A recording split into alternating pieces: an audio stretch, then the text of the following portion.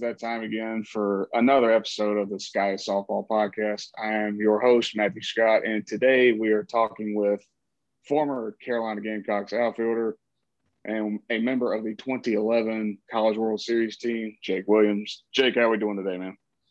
I'm doing great, man. Thank you for having me. It's an honor to be here.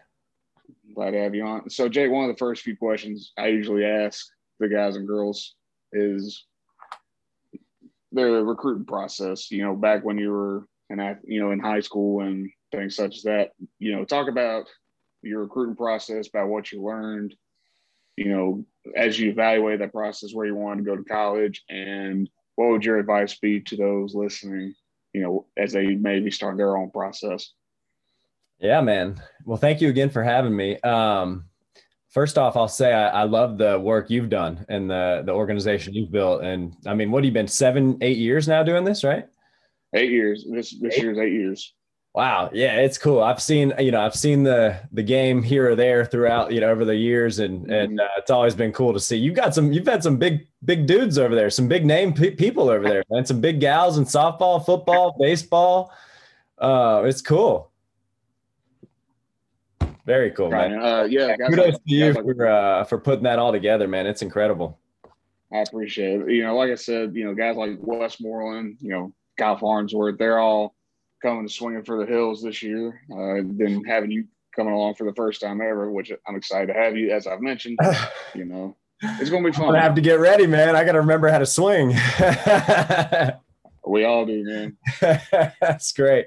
Well, to answer your question, man, so my recruiting process was kind of it was a unique one for sure.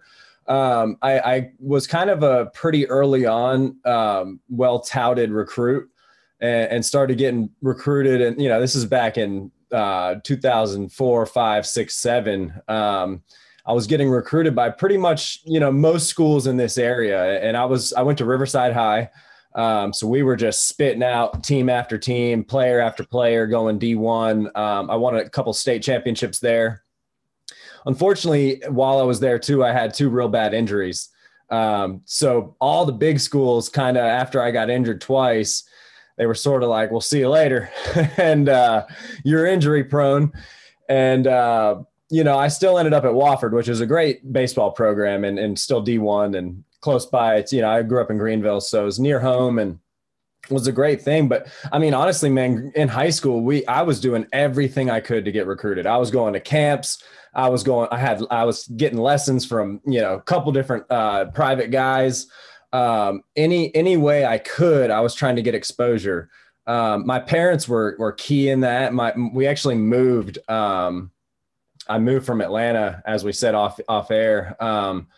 We specifically chose where we'd live in Greenville so I could go to Riverside High. My dad did the digging and figured out, this is the baseball school to be at. And fortunately for me, there was, like, on my freshman team in 2004, we were preseason number 1 in the nation out of every high school. We had 9 guys go D1 that year. That's when we had the Chris brothers. We had Brad Chalk, Brad Hawking, one of the great pitchers of high school ball. He ended up getting a bad injury. A bunch of guys went to USC, Clemson, Wofford, Frado. I mean, we had a bunch of guys. Kyle Enders, who was on the championship team in 10. So I always had a bunch of schools at these games anyways, because of these other guys, so I was fortunately getting looked at early because of the other guys being recruited. So that paved in my favor. And, but as I said, I had a tough injury. I ended up at Wofford College, had 2 really good years there. Was a freshman All-American and hit 350 again my sophomore year. Had almost 20 home runs in 2 years there and did real well. But I did not vibe with the program. It was a losing program. The coach and I had a tough time. And I wasn't studying what I wanted to study. So it was kind of crazy for me, which this was before the era of everyone jumping schools and transferring and now I think kids can kind of go here or there and there's no real consequence. But I had, so my plan was I got to leave school. And so then it kind of, I say all that to say it kind of started back my recruiting process. So then I was like thrown back into the mix of like any coaches I had made an acquaintance with or played well against when I was playing at Wofford. I kind of like frantically reached out to and said, "Hey, I'm leaving Wofford. I'm trying to find a place to play." And fortunately for me, because of all the recruiting stuff that I did in high school and even a little younger, all these coaches knew who I was. So like I had been to their camps. I had been to UGA's camp. I had been to Clemson's. I had been all over, and I had made my, and so I think that's key with kids. Like, and to kind of answer the last part of your question, man, in this day and age, first of all, you have to be clean on social media for all kids. And most kids have it. So I'm not saying don't have it, but you got to be clean on it, because the coaches these days, they check it. That's the first thing they do. And so luckily for us, we didn't really have that. Like Twitter had just started when I was finishing school, and like Facebook just started. So like that was there, but it wasn't like it is now, And so I advise kids like keep it clean on there, but now really there's so many means to push yourself. You can make little videos of yourself. For me, I remember, man, I would send emails to 30, 40, 50 schools, you know what I mean? And it's your stats and it's what you can do and what you can offer and your grades and like what you're about. Basically, it's like your resume as a kid. Yeah. Yeah. So that was, that's what I would advise to kids, man. It's kind of the same these days. Like coaches are, the same in that but they're looking for good kids, honest kids that do the right things, whatever that means. But I would say put yourself out there as much as possible. Yeah, definitely. I think you see that a lot now. You're talking about with the transfer, and the transfer portal is such a, I guess you could say, overused, thing, especially with college athletes. Absolutely, man. It's kind of absolutely these days too, because they're just jumping ship, and it's kind of lost. You lose your allegiance, team. You can't trust your teammates. Not to say that in a full, but if a guy's jumping back and forth and who knows what he's going to do. It's easier. So for me, there was a consequence though. So when I left Wofford, I had to sit a year. So so unfortunately I left in 2010, and, I would have been competing for starting time in the outfield in 2010. So I was actually on that team. But once the season started, the NCAA literally banned me from doing anything with the team. I couldn't even sit in the dugout. I couldn't even have meals with the team anymore. And so it was kind of like an exclusion of like this new team I had transferred to. And then I spent 3-4 months with them training, doing everything with them. And then it's like, boom, you're out. It's like, even though you're brand new here, you're not going to be doing anything with the group. And that's tough, man. It's tough. Yeah, I would imagine so. And one of the next things I'm going to lead into is, you joined the University of South Carolina in 2010. You played in the 2011 season. You played for, correct me if I'm wrong, Coach Ray Tanner, the prestigious Ray Tanner.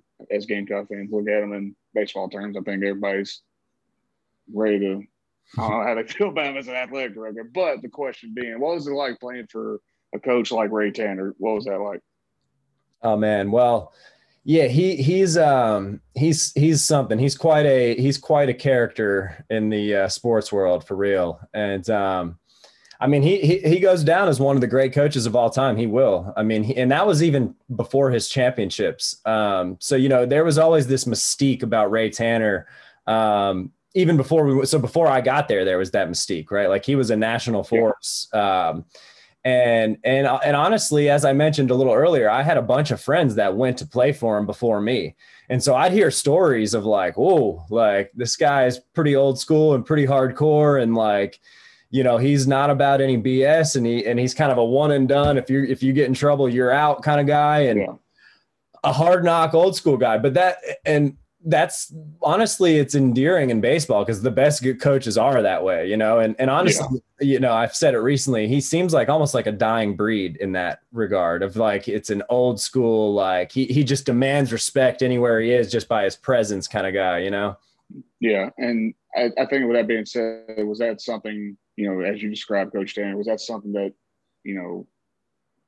connected with you and Coach Tanner real well, talking about, having a good one thing I always think is important is having good chemistry with your coach, because if you're on the same page as your coach, you want to play for that, play for that guy and play your part out. Yeah, I think that's a very well said statement. And honestly, I'll tell you straight up, that's the main reason I left Wofford, is because I did not vibe with that coach, man. And he was tough to be around.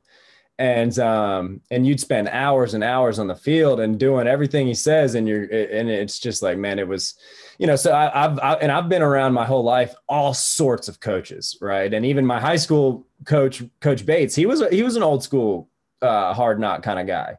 And he kind of had and that's why they recruited us a lot, by the way, at Riverside, because we came from old school baseball and knew how to win in that way.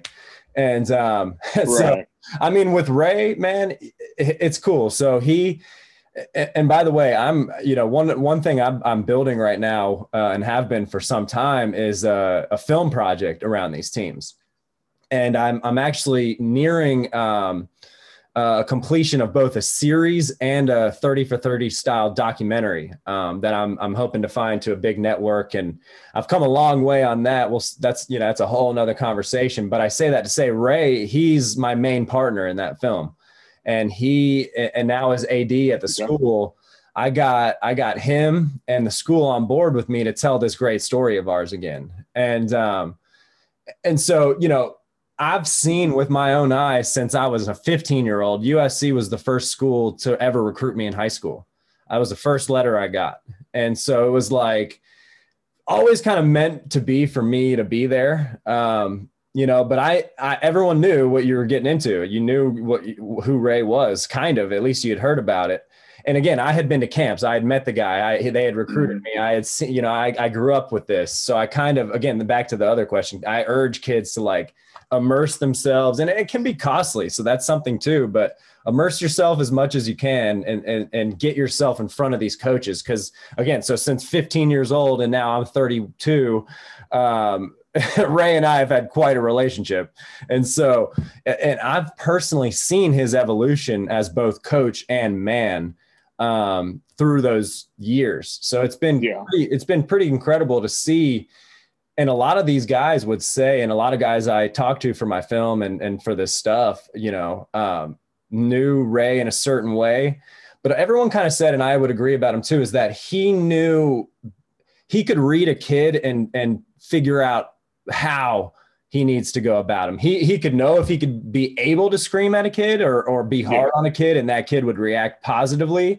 Or if a kid, if you'd scream at him, if he'd just shut down and not, so he'd be a little easier on that kid potentially. So he was good at reading kids, although they always brought in pretty savvy, able-minded kids. So they were pretty hard on most of their players. Right. But, but he was pretty good in that. And again, there came a point when he even talks about it in interviews I've done with him of there came a point when he started to realize these were like human beings on his team, not just like a shortstop or an outfield, or like the catcher. It's like, this is a kid out here that's in a primitive, primal time of his life, and so it's been incredible to see. And so what's best about all that is as he eased up and sort of allowed the fun back into the game a little bit and sort of the looseness, that's when his championships came, when he allowed the game to be fun and loose and crazy. And those teams were wild animals, those players, man.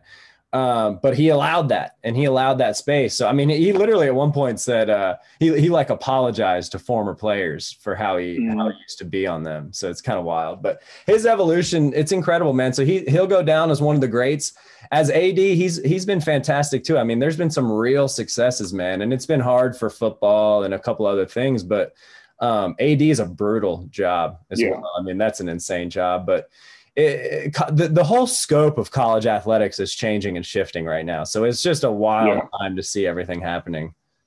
Yeah, and I think with that being said about him being the AD, everybody's always, coming for him, thinking it's his job that he's, why so-and-so, this program isn't succeeding like the fans wanted to. It's just, I see it a lot where you got to build something for where you want to get that program to be. And so I think that's really neat how you describe Coach Tanner both as as the person, the coach, and even the athletic director. And so, another question I have for you is this: what would your number one moment be from your time and at South Carolina? Not the championship though. What would your number one moment be?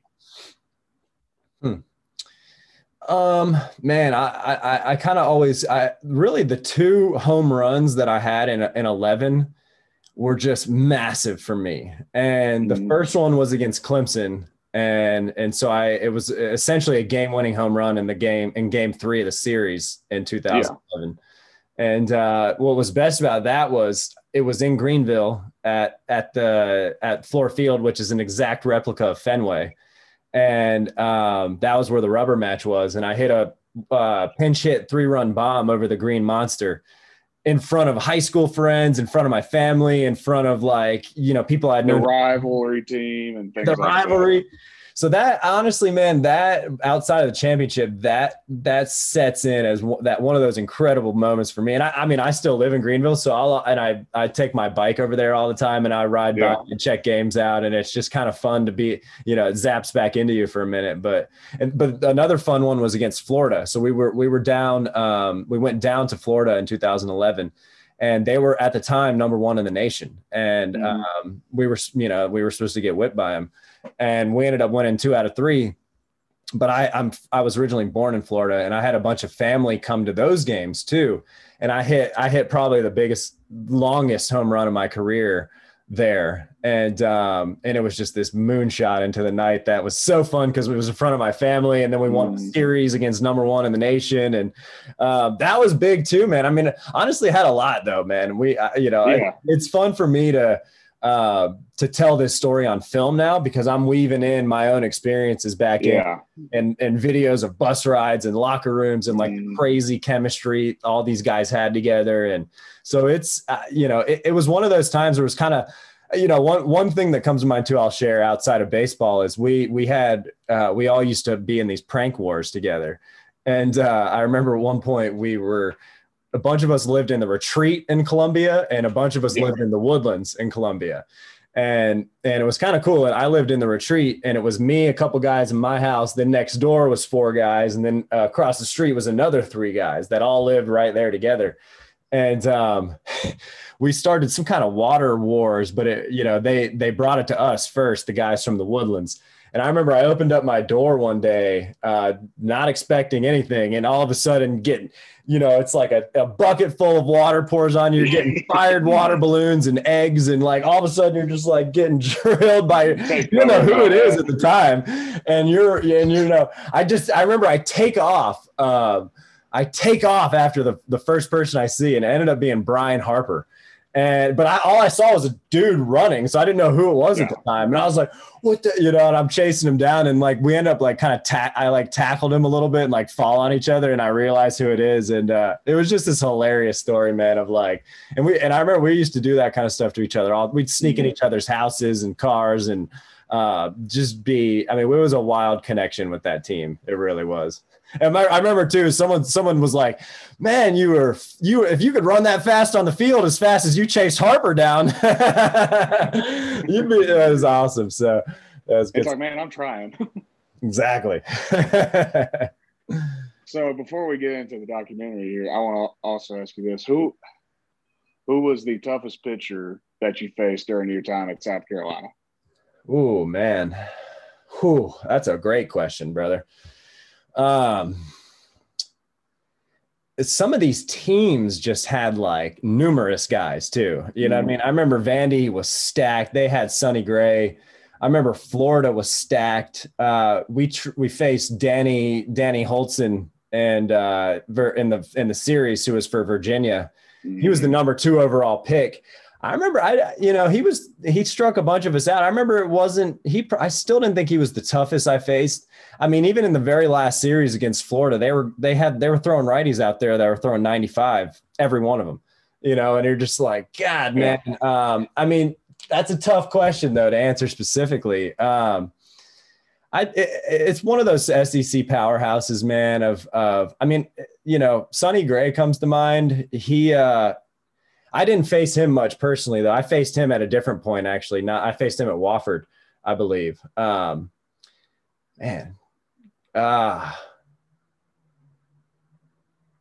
I don't know. All I can, like I said, I can just think of like Florida. It was like every one of their guys was like there was going to be a second, like a AA pitcher throwing 95 from the right side. And it was just like every one of them. And you're like, geez, man, like, come on.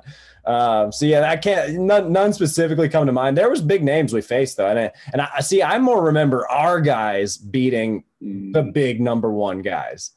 So like we weren't losing to these first rounders, and I remember Barnes, man. I think Barnes was definitely one of the top pitchers I faced for sure, for Connecticut. And, but we kind of owned him too, So yeah, he's a star for the Red Sox. I actually interviewed him for the film, and but he. So I mean, every day was a big guy. You know what I mean? You were always facing big arms. So it was an exciting league to be a part of and to play in, man. Yeah, and I think kind of just to hit the nail where you're talking about the powerhouses. Florida and Vanderbilt were always known for developing the pitchers. Yep. And the Sonny Grays and David Prices at Vanderbilt, talk about Holtzen and, many other guys over, in Florida. And so while I'm at it, the next question I'm going to segue into before we get into the documentary, what outside of Founders Park, what would be one away stadium that you enjoyed playing at? By the way, you talked David Price. When I went and interviewed Jackie for the film, we shot on, this is a while back when he was still with the Red Sox. We shot on the field at Fenway. And I remember he took me into the locker room and we were kind of like filming him in the locker room and a little bit. And like Price was in there and came over and he's like, what's going on here? What are y'all filming? And Jackie was like, he was like, oh, we're filming a USC story. And Price was like, what? He was like, get the hell out of the locker room. It was really good, man. It was really funny. But man, ballparks, man. I mean, I unfortunately didn't get to play in Rosenblatt. So that was tough for me. Again, I had to sit that year. So they were all living their dream playing in Rosenblatt in 2010. And here I am stuck, not there on the sidelines. Yeah. And, TD though, I mean, was incredible. I mean, that was the biggest crowd I've ever played in front of for sure. And I mean, that's like a major league ballpark, in a lot of senses. And I remember there was 20,000+ people at our games. And so it was those games were pretty insane, man.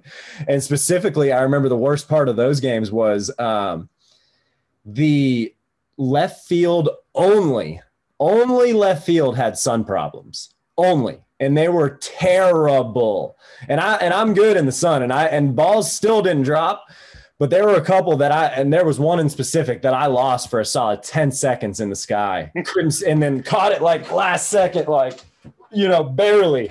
But there were balls getting dropped regularly in that outfield just by all the other teams, just because the sun was so bad. So it was like, everyone else is fine, but here I am on national television having to deal with the sun. And it's like, I'm talking about like you completely would lose balls. It's like you're standing there, it's like, please catch it. That's what it's like. Or like, go to Jackie, hit to center. And, but man, I actually loved playing at Clemson as well. I really did. And again, I played at Wofford too. So I got to play at I played at all kinds of stadiums and places in SEC and SoCon and all over the place. But there was magnetic. I mean, playing in that rivalry was magnetic. So going to Clemson was hardcore. I mean, I loved the fans getting heated and yelling and screaming. And I love good heckling. I hate like terrible heckling where they're just like, F your mother, blah, blah, blah. But there could be smart heckling, and I like that. And so there'd be times you'd almost have to give a little bow down to people because they're heckling you so good. It's like, hey, that's a good one right there. Yeah, exactly. I remember I'm just trying to figure it out. There was one point we played at Wofford I think it was something like UNC Greensboro or one of these kind of parks, but they were so brutal on the away teams, and they just had it so figured out that they had these songs they would sing and add your name in, and you would just be like the whole stadium singing a song that's got your name in it, and you're just like whimpering in the outfield, But man, it was fun to play for those teams. You played all over the place. Yeah, and I think you talk about that the whimpering. I think it's kind of similar to the I can't remember if it's Texas A&M or LSU that does like if you throw a ball 4. I think it's A&M. Yeah. Going to ball 5, and it's like, oh my gosh, that's a pitcher's worst nightmare, dude. No doubt. And that stuff's real. And so that can start affecting you in real ways. I mean, it's, I watched a little of it in the World Series this year, and they had a couple of those teams in there too that were pretty, the fans got going, and it's exciting to see, man. I remember in at TD Ameritrade, the fans, 20,000 of them were doing some of the craziest waves you'd ever seen. Not just the normal wave, but like everyone doing all kinds of things that got synced up. I remember we'd be in the outfield just like, oh shit, I got to pay attention to the game. Like this is, like that's cool. What's happening out here? Yeah. It's like the crowds are get up, and we're over here just about to get a ball hit it. Yeah, catch it. Literally, exactly. And it's in the sun, so you can't even see it. So yeah. So before we get into the documentary, we're going to segue into one of our sponsors. Jake, as you mentioned, you're up towards the Greenville area. Our good friends over at the Hat Flow Company, they partnered up with us for this year's event. They're going to do some hats for the players. For what I've been told, they're even doing a discount code right now where if you go buy some of their merchandise, you use the code SkyToSoftball, and it'll help us at Camp, at SkyTo and Camp Sweetscape, have those kids go to camp for a lower admission, and that's our goal as we do every year with a softball game. And we appreciate our friends over at Hat Flow Company for partnering up with us. So, Jake, you talk about this documentary. Let's get into that. I want to hear about this documentary. So give us, the listeners at home, the details about what you've been working on. Yeah, man. And again, great. You guys are doing some great work. It's awesome to see, the way you're weaving baseball and softball into the, helping the kids and helping everybody out, man. It's really cool. It's very cool. Appreciate that. Yeah, man. So I've been building this project for a long while. And for me, my story is a wild story. What happened, the way I came to and left USC, and all sorts of things, the way it went down for me as a whole. It's a whole saga, man. But basically, I didn't leave USC in the most favorable way. And I always had this desire to sort of not get back in their good graces, because it wasn't quite like that, but it was like I wanted to do something. I wanted to do right by them, and I was always into storytelling, and I was a trained, I was a visual communications major at USC. So, I was always into filmmaking and photography and storytelling and those kinds of things. And so I was literally always taking little videos and pictures from inside those teams. Like I said earlier, locker rooms, bus rides. I snuck Ray's post-game speech in 11, snuck that on camera.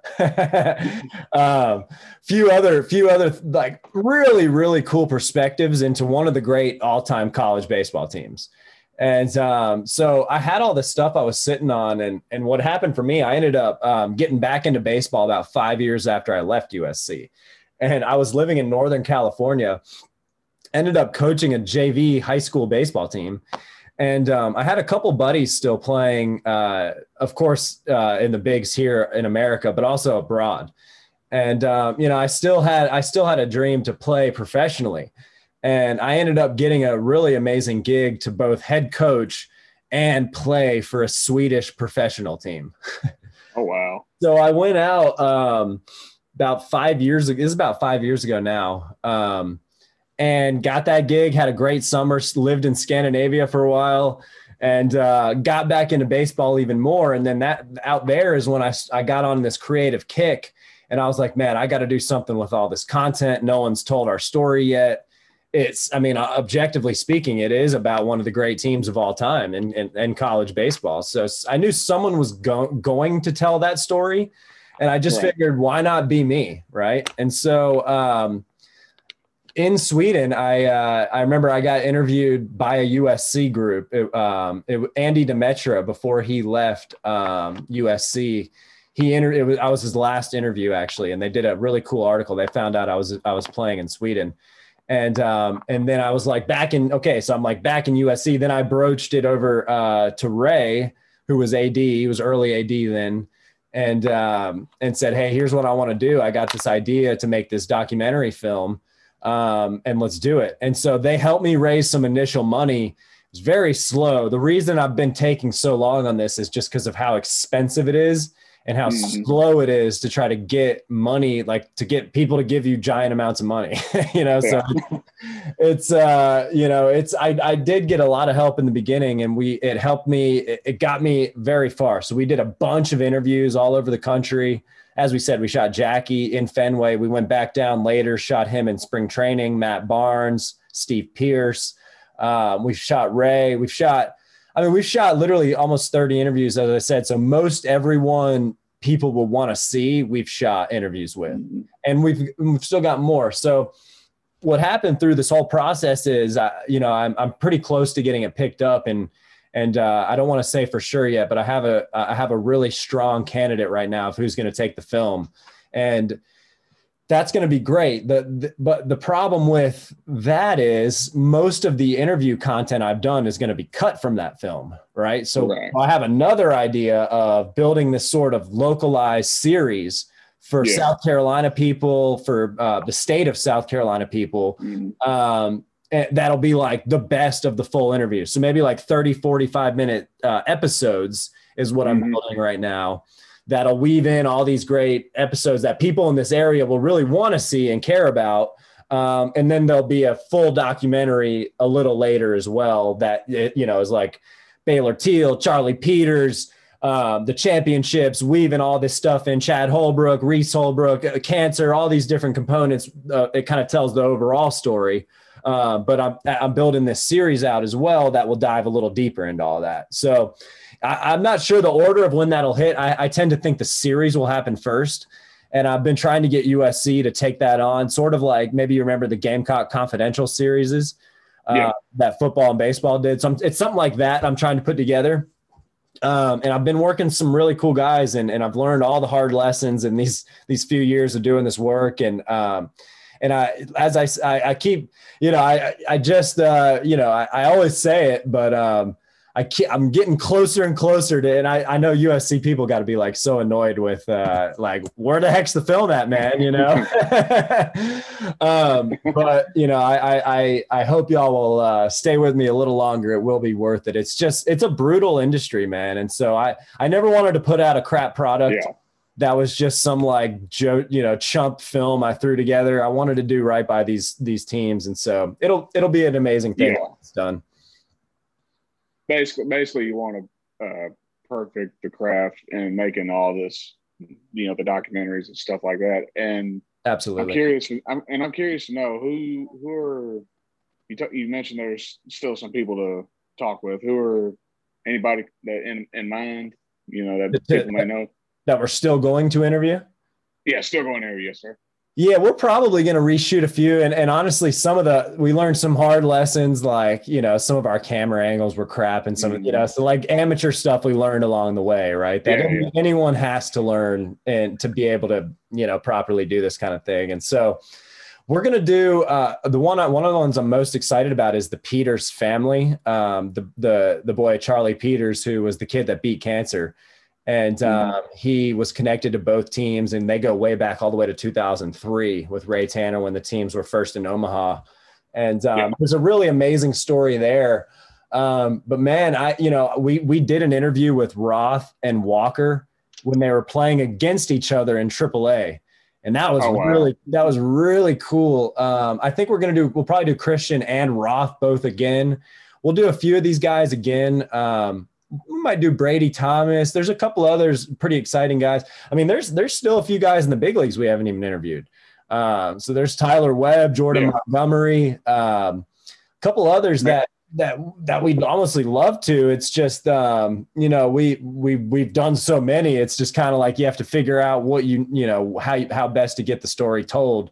But it's been exciting. I mean, our interview list is sound. I mean, we've been all over. We've shot Witt in his hometown. We shot Peter Mooney, Scott Wingo. I mean, he's coaching at Notre Dame now. I mean, there's some cool stories, of the guys of what they've done since as well.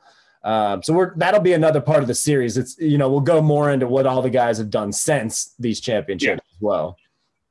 Yeah. And you mentioned Peter Mooney. His brother Marcus actually came and played in the event in 2018, our 5th annual event. He was actually a very laid back guy. He talked about his time at South Carolina and, playing for Coach Holbrook and things like that. It's always interesting to see how there's always these certain people that tie into, with things like what we're both trying to do.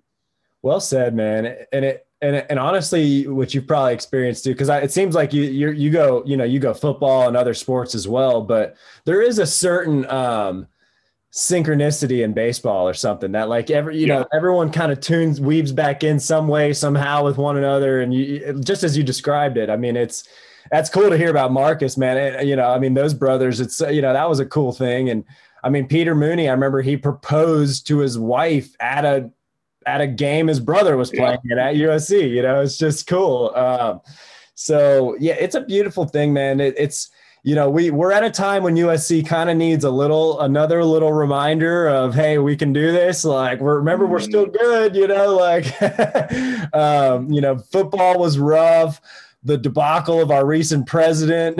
I mean, some of this stuff has been like, all right, we got to get it back together here, So yeah, and it's ironic because I'm actually finishing up my degree at South Carolina, and once I heard the debacle of Castle, I was kind of like, how do you manage to do that? It's terrible. Good for you on the degree. That's awesome, man. But yeah, thank you. It was like, it was as bad as it gets, So I'm like, hey, like they need this series. Like we need something to like make them happy again, USC people. And like, this is one of the great, if not the great story of their athletic program. There's basketball and some other amazing stuff that's happened, as well. But, this story stands, man. So it's an honor to tell it. And it's been placed in my hands to do so. And it's going to be something real special. So I'm excited.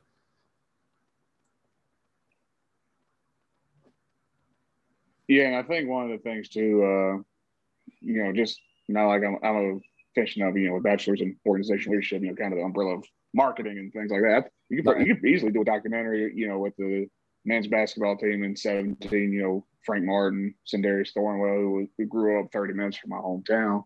And then you got Coach Don Staley, like that'd be, some more stuff I'm sure a lot of people would tune into. 100%, man. And so I've been sort of, trying to, in the networks I've been pitching this film to, sort of leeway with that next, and say, hey, we've got some other great stories we can follow with as well. Even the Clemson football stories would be really awesome to see. I mean, not to counteract my own stuff here, but like but all that kind of started after ours, Yeah. I mean, we were whipping Clemson in football in those years, whipping them. I mean, it was regularly. I mean, so it was, it's been a cool shift, to kind of see some real deal, accolade brought into the state of South Carolina overall, even from those championships. I mean, there was 100,000 people at our parade in Columbia. I mean, it was crazy. It mattered a lot to people, Yeah, I think that's kind of similar to when, I mentioned off air, I'm down here in Myrtle Beach, the Coastal Carolina baseball team, exactly. 2016. That's another great story that has to get told. I mean, that team came out of nowhere, man. And what a cool ride that was too. So yeah, there it is again. I mean, but again, that started with us. I mean, there was the chicken curse, right? People believed like we couldn't win the big game.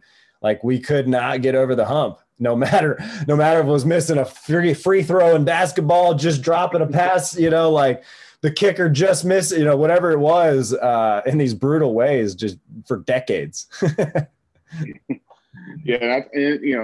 it's definitely interesting to see how far these, all these programs have, come, dating back to the 2010, 2011 years with the Gamecock baseball teams.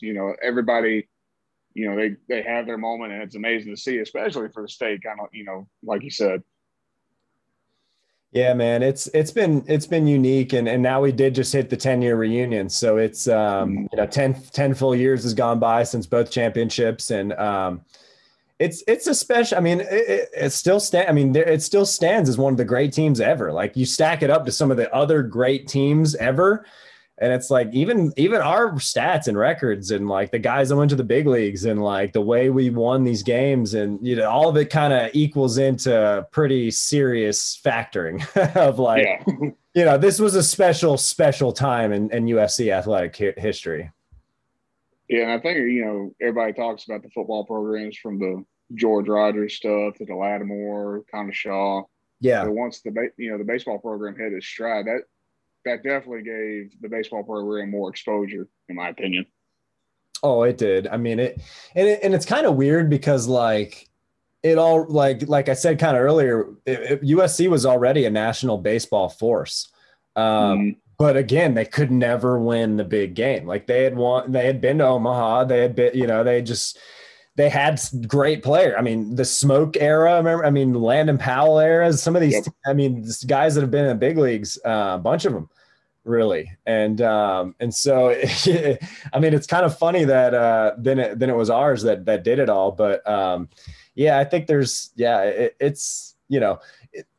USC baseball, it's now, as you said, it is more recognizable than ever, but even still, like when I grew up, everyone wanted to play baseball at USC. I mean, that was so maybe it was more like a localized Southeastern kind of thing. And now is a national kind of thing. Yeah. But I mean, even before our championships, I mean, Christian Walker came from, way up north. Evan Marzilli, the same. We had a bunch of guys from everywhere, right? So it kind of, you're right. And it's also like, it was kind of there before as well, and same with Ray. Like it was a program that had clout. It was a dream to go there in the first place, whether you'd win a championship or not. So it was kind of, then we just had the great fortune to be part of the high successes there. So going back to the documentary, I'm curious, you mentioned there's one, station or group that are looking into picking up the documentary. Is there, I guess you could say, is there anybody in mind or like you would like to see your documentary aired out, like the SEC network or anything like that? Well, again, I don't want to say who I'm real close with, but we'll say it like this: it's the natural fit, and you may have just said it. Well, I'm not trying but so obviously to get it to ESPN would be a dream, but it's hard. It is hard, man, and so. And they're a system. So like I've been in communications with those guys for a while, but they're like, they churn it out and they come in, they spit these stories in and out and in and out. And so like I'm in communications with them and it's strong, but the thing is there's so many other options out there. There's Hulu and Netflix and Amazon and YouTube and blah, blah, blah. Right. So I'm trying to give it another couple chances to maybe find a spot, but obviously ESPN and the SEC network would be the natural home for it. So that would be incredible. Yeah. That would be the dream. But not the only dream. So, I've got that in play. It's in play. But I'm keeping everything else in play right now too. And I've hit some momentum that I haven't had yet in the project. So I'm feeling real confident it's going to find the right home. And as I said, I think even the documentary could end up somewhere, and then the series could end up another place potentially, even back to USC. And so, because I've got these interviews, man. I've got some really cool. The Steve Pearce interview where he's talking about hitting some of the biggest home runs in Red Sox history, and like some of these other interviews that I've done with these guys are like, people want to see this stuff, So I got to get it out somehow. And I mean, it's an exciting time for media. I mean, there's so much new stuff happening and all these channels and networks and ways people are getting exposed and their projects out. And I've even considered building my own whole like kind of channel and like my own platform to where I'm spitting out full interviews that way, almost like an ESPN Plus, or like figure out some kind of like a blogging type website, but it has like, so I don't know. The options are wide open, man. And I'm trying to figure out the best means while still doing justice to the story and holding true to the responsibilities I have to everyone I have. So, yeah. And I think, truth be told, like, with the Sky Softball podcast, we started out on the Podbean app, and now we, a buddy of mine pointed us out to Anchor by Spotify, and then Anchor by Spotify, it expanded into, the accounts, the Apple, things like that. And I think, just kind of listen to what you're talking about. I think that would definitely be something worth listening, on those platforms. Awesome. Okay. Awesome. And that's awesome. You guys, I appreciate that, man. I mean, you're in it yourself. So, and that's great. You found some traction with the podcast as well. I mean, that's awesome. So I've been considering something like that, same thing. And I think, me personally, as a baseball person that I am, it would definitely be worth the listen, to listen on whether it's just the audio or, the full interview, visual, that sort of thing. I appreciate you saying that. So I'm gonna get something out soon, one way or the other. The other part with these networks is you have to pretty much, it's kind of like get with it or get lost. Like you have to do it their way, and it's a very specific way. And to like try to fight to keep myself at the table and at the fore, and like still be in the mix, and not just give it all away. It's hard. So, but it's all coming together, and I have the best confidence yet that it's going to work out the way it should. And it's been a hard time. I mean, I've been burned for tens of thousands of dollars by a couple guys. I mean, I got burned and I was in a terrible partnership where, these guys showed their true colors later, and, you just got to be careful with who you link up with and who you trust. And it's a tough industry. So, I mean, you probably experienced some of that stuff yourself, but. Yeah. I was about to say, you're preaching what I've went through in the past. I've had some guys that are, business people mainly that are, they show their true colors. By the end of it, they try to take over what you're trying to do and things like that. And I'm sitting over there and like, I'm out of here. Exactly, man. And I had to do that a couple times. So and unfortunately, like, and then COVID happened. So, that's one thing, but like, it's an exciting time for sports again. Like sports content is big. Like there's some great stories out there. And I'm excited to get this one out one way or the other, man. So I appreciate, the kind of opportunity to talk about it and keep it alive while it brews a little longer. And I think a lot of, baseball fans in general, and especially Gamecock baseball fans, that witness all that stuff, it'll be one of those things that everyone will enjoy getting the inside look at. And me personally, that's something I'll enjoy, listening to once you get that aired out. And awesome. Last question for you, Jake. Yeah, man. I ask everyone this. And with this being your first year, what excites you about being a part of this event for the first time? Oh man. I mean, aside from the kind of the obvious doing good for good, for good people, that kind of stuff there, because that's there and that's an amazing thing to be a part of. And I remember, that was one thing that was very admirable about Ray Tanner.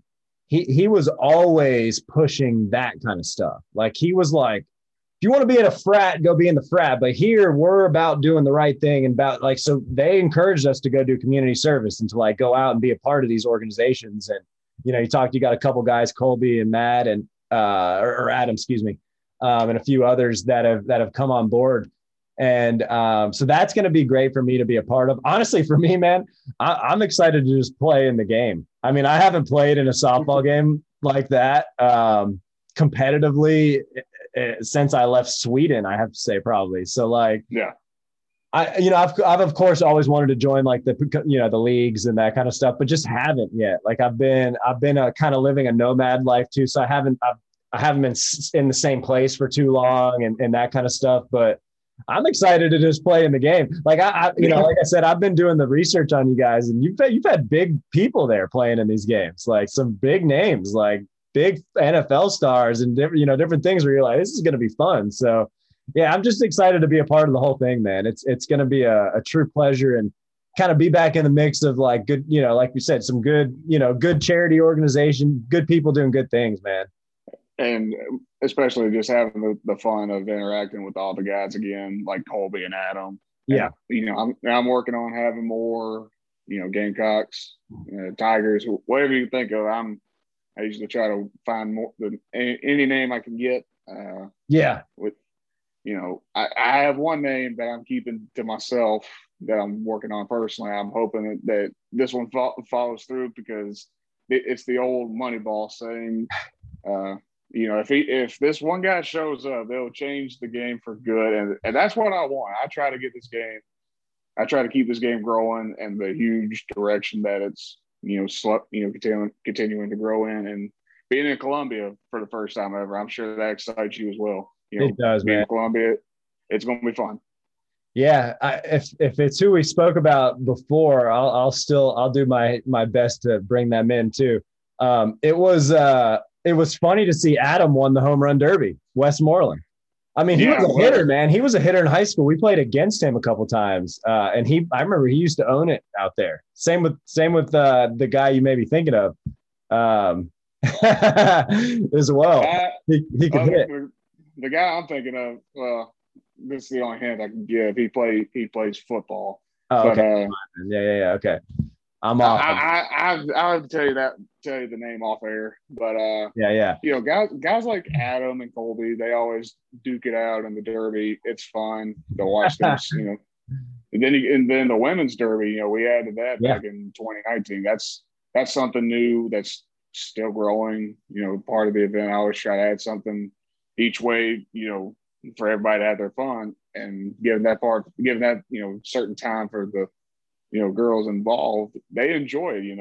Anna Kimbrell, who was part of the Team USA, I can't remember which, I think it was baseball back in 2018 or 19, won gold medal, and she's out there just hitting tanks. I'm like, we're going to have to go find all those. That is awesome, man.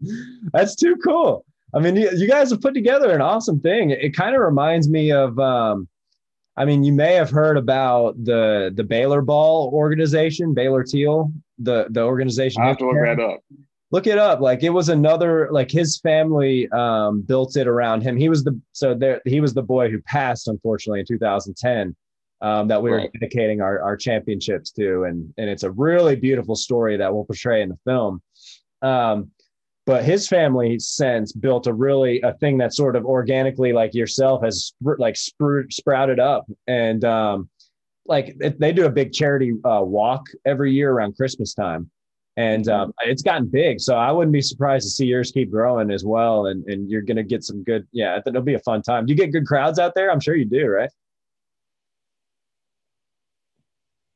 I try, I think everybody listening knows that's the Achilles heel that I've been dealt with a lot. And COVID last year wasn't that bad. We had a good turnout, but overall, it's just we got to find that one thing that really draws them in. And being in Columbia at Columbia International University for the first time, I'm thinking I have nothing but high hopes. It should be a good turnout. We got some food truck vendors coming out, auction table, meet and greets. With guys and girls with you. Overall, I try to encourage people that come watch, play, you name it, bring the whole family with you. It's definitely a family fun atmosphere. And for the best way to put it in sports terms, it's kind of like the World Series, Super Bowl, NBA Finals, anything you can think of tied into one. I love that. Yes. Well, I'm pumped, man. I'm excited to be a part of it for real. Yeah, and we're excited to have you for the first time this year. You're one of the few rookies that we got coming in. And before I forget, I had my dad over here kind of mentioning Tina Whitlock, I think her name was Tina Plew. During her time at USC, she was well-known softball player at USC, and so not like I'm trying to give her a cheap plug here, but I am. That's definitely one girl or lady that you need to interview in the future. Okay.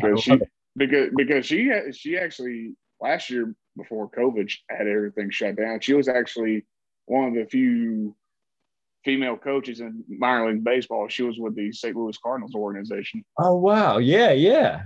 Okay. So that's to me that's definitely an interview I would listen to as well. What's her last name again? Whitlock, yeah. Tina. Man, that's cool. I remember hearing about her now. That one of the only coaches in minor league ball. That's wild. Mm-hmm. Yep, that's she cool. She was a South Carolina graduate. Mm-hmm. Too cool, man. And Sky's softball favorite. Before I forget. Is she there at this event? She'll be there. Yep. Awesome. So lastly, before we wrap this thing up, Jake, feel free to plug in anything, social media, documentary, plug it away. Yeah. Website is breakingthecursedfilm.com.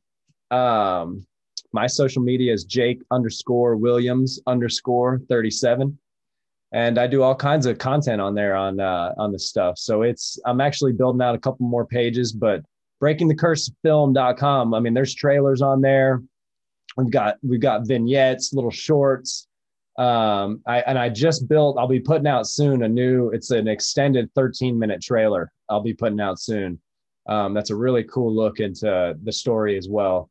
But yeah, man, I'm excited to come join you guys and look out for the content I'm putting out as well, everybody. It's going to be special. Hang with me a little longer and it'll all be worth it. Definitely. And, for those listening, I'm sure we'll all tune in once it comes out. We're looking forward to that. And more importantly, Jake, we're looking forward to having you on Saturday, October 9th at Columbia International University. Oh, man, I'm excited to be there. We'll flash these once before we go. Got a little lumber in there. Oh, man. That's legit. We'll bring all this by and, we'll have some fun with it, man. It's going to be a good time.